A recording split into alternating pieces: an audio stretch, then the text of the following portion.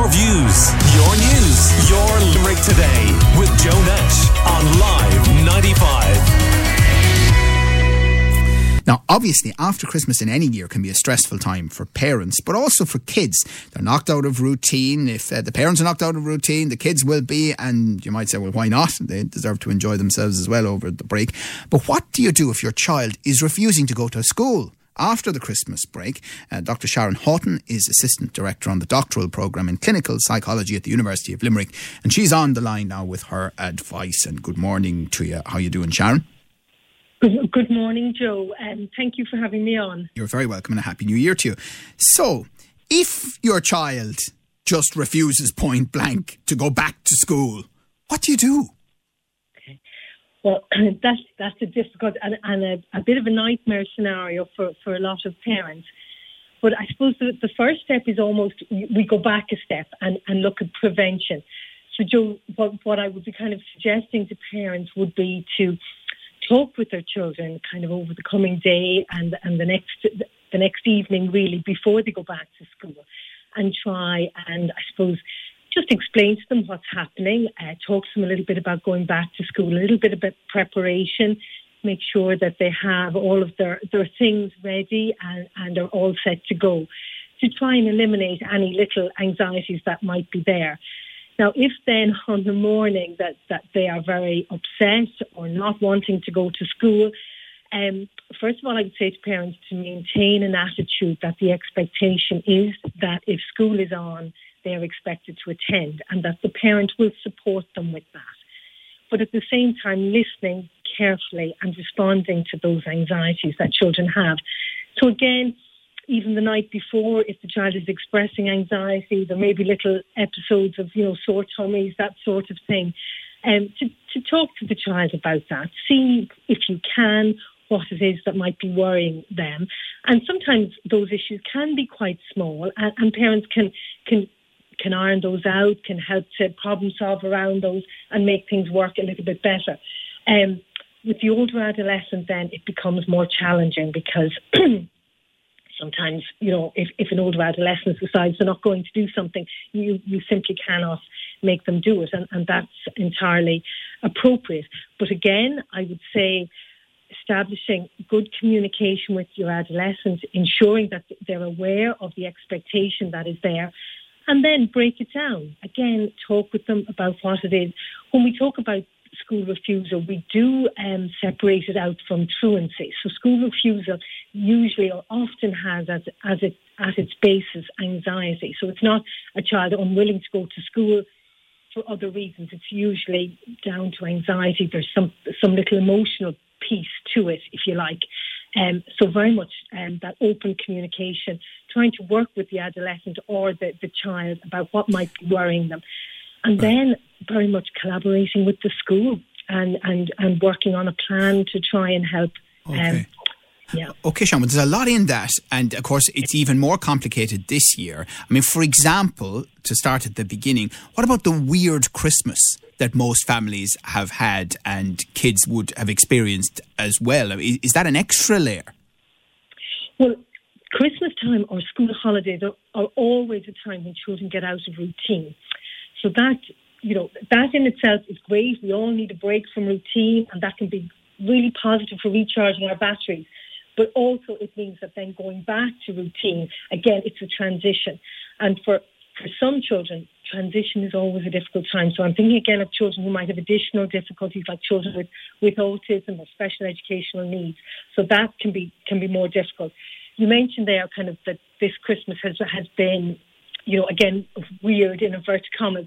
I suppose we have had more opportunity perhaps than last year to meet with family and friends. So that has been a very positive and an enjoyable thing, but maybe not for all, depending on the nature of the situation. But what you have had is, and this is the whole dilemma, isn't it, around opening up and living with COVID, you have had a huge amount of anxiety around any visits you've done, waiting the 48 hours. Am I going to get a text? Am I going to get a call? Am I going to get COVID? And will I have to tell other people that I visited that it was a problem? And of course, the kids are picking up on all of that. Absolutely. And that's where I suppose I'd really be advocating for parents to, first of all, think about their own anxiety and trying to manage that. Because again, from research that we know about children do absolutely, as you say there, they do absorb our sense of anxiety and uncertainty. So we have to be very careful that we manage that in front of them and that we give them very clear reassurance and we role play, kind of positive coping strategies for them. So as you say, we have lived with COVID. We are at that stage where we talk about living with the new normal and all of that. We've had to live with uncertainty. We've almost become that little bit more practiced at dealing with uncertainty. So to some extent, as we approach, the return to school and the coming weeks where, it is, likely there may be disruptions, we don't know, the parents kind of adjust in their own heads, how am I going to manage this with my child? What can I put in place?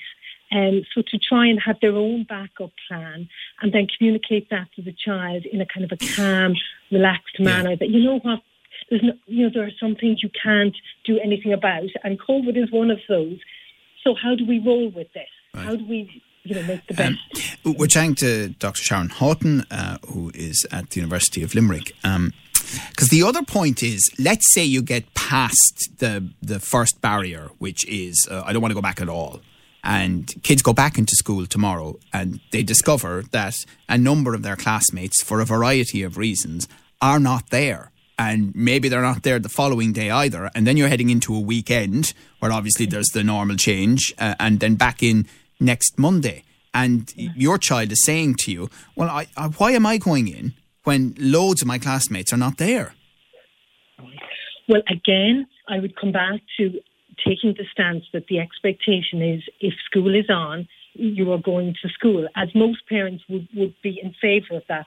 I mean, when we look back to some of the research, even in the University of Limerick, the coast-based study that was carried out over the pandemic, looked at parents' anxieties, and they were, first of all, about the well-being of their child, then about their own work, and then about the child's education. So again, parents are very anxious that their children continue in education and access education for all sorts of reasons. So I think, again, when speaking with your child, you hold that expectation that your education is important to me, to you, and for all sorts of reasons, and maintain that stance with them. So, and then talk with them about their fears. So when they're noticing other people aren't there, what do they think that's about? Are they concerned about their friends being unwell? And then reassure them about what we know about, the pandemic and COVID and illness, and explore their fears with them as best you can without offering, obviously. And then, of course, for young children aged 5 to 11, we are moving into that vaccination phase for them. And I mean, that's something else that, they've obviously got vaccines maybe when they were much younger, but this might be the age group where they are considering it and they're talking about it to their parents. Yes, and I think, again, parents need to, they need to make up their mind how they feel about that. And then when that is resolved in their own minds, then they need to speak to their child on that. And that is a choice for parents and a difficult decision for parents to make, and then one that does have to be communicated to the child. But again, reassuring the child. But I think, again, for parents, it's about figuring this out and then open communication with the child and reassurance about that. Do you believe, by the way, in the concept of reward charts to try and get a child back into routine? So I think reward charts have often played a role in kind of behavioural reinforcement with young children, and they have worked well. But I would be very much of the opinion that we work at an individual level with children. So reward charts work with some children, not with all children. And it very much depends on the nature of the reward. That will be an incentive for an individual child, the age of the child, whether or not it's age appropriate. So I would always take a very individualistic approach. You don't necessarily need charts with older children. but you could have little rewards built in. I'm all for positive reinforcement for positive behaviours, but the standard reward chart is not the be all and end all for lots of children. Yeah. And a listener making the interesting point here, WhatsApping us on 08612395595 about technology and the fact that more technology may have come into the house over Christmas and kids spending more time on it, and maybe they won't want to limit that again now to focus on school and homework. Absolutely, and that often can be a mitigating factor in things like difficulty getting children to go to school, to leave those things. And as we know, technology can be quite addictive, but I think parents are fairly well educated on that at this stage, and I think it is about setting boundaries, setting limits on that, but also being aware that these I suppose games and consoles and everything else, they are part of our kids' lives now as a modern kind of entertainment and all of that, and they have a place. And educational technology, it can be very, very important, as can social media to minimise isolation and all of those. So I would be very much of the opinion that we use it in a constructive way, but that we are boundaried with it, and that parents set boundaries early on. And if over Christmas there has been a bit more of it, to begin to gradually reduce that and set limits. And finally then, it feels like we are facing a very bumpy month with kids where, they may end up even being in school on a given morning, and then the parent gets a call and says, sorry, we can't staff the class. You've got to come in and collect them. That all mess up. And it sounds like you're saying you just have to stay close to your child, keep the lines of communication open. Absolutely. And parents need to maintain their own wellness and well-being. So parents, again, I would imagine, are going to become quite stressed, trying to juggle work, education, and just the physicality of collecting children and dropping them off, and maybe not having the same availability of childcare. So again, I would say to parents to be kind to themselves and kind to their kids during this period. And remember, we've gotten through this so far. We will continue to survive and make the best of it. But yes, acknowledge that it's a very difficult phase for everyone, but for them, themselves and their children. Okay. Listen, excellent advice. Thank you very much, and a happy new year to you, Dr. Sharon Houghton, Assistant Director on the Doctoral Programme in Clinical Psychology at the University of Limerick. Your views, your news, your Limerick Today.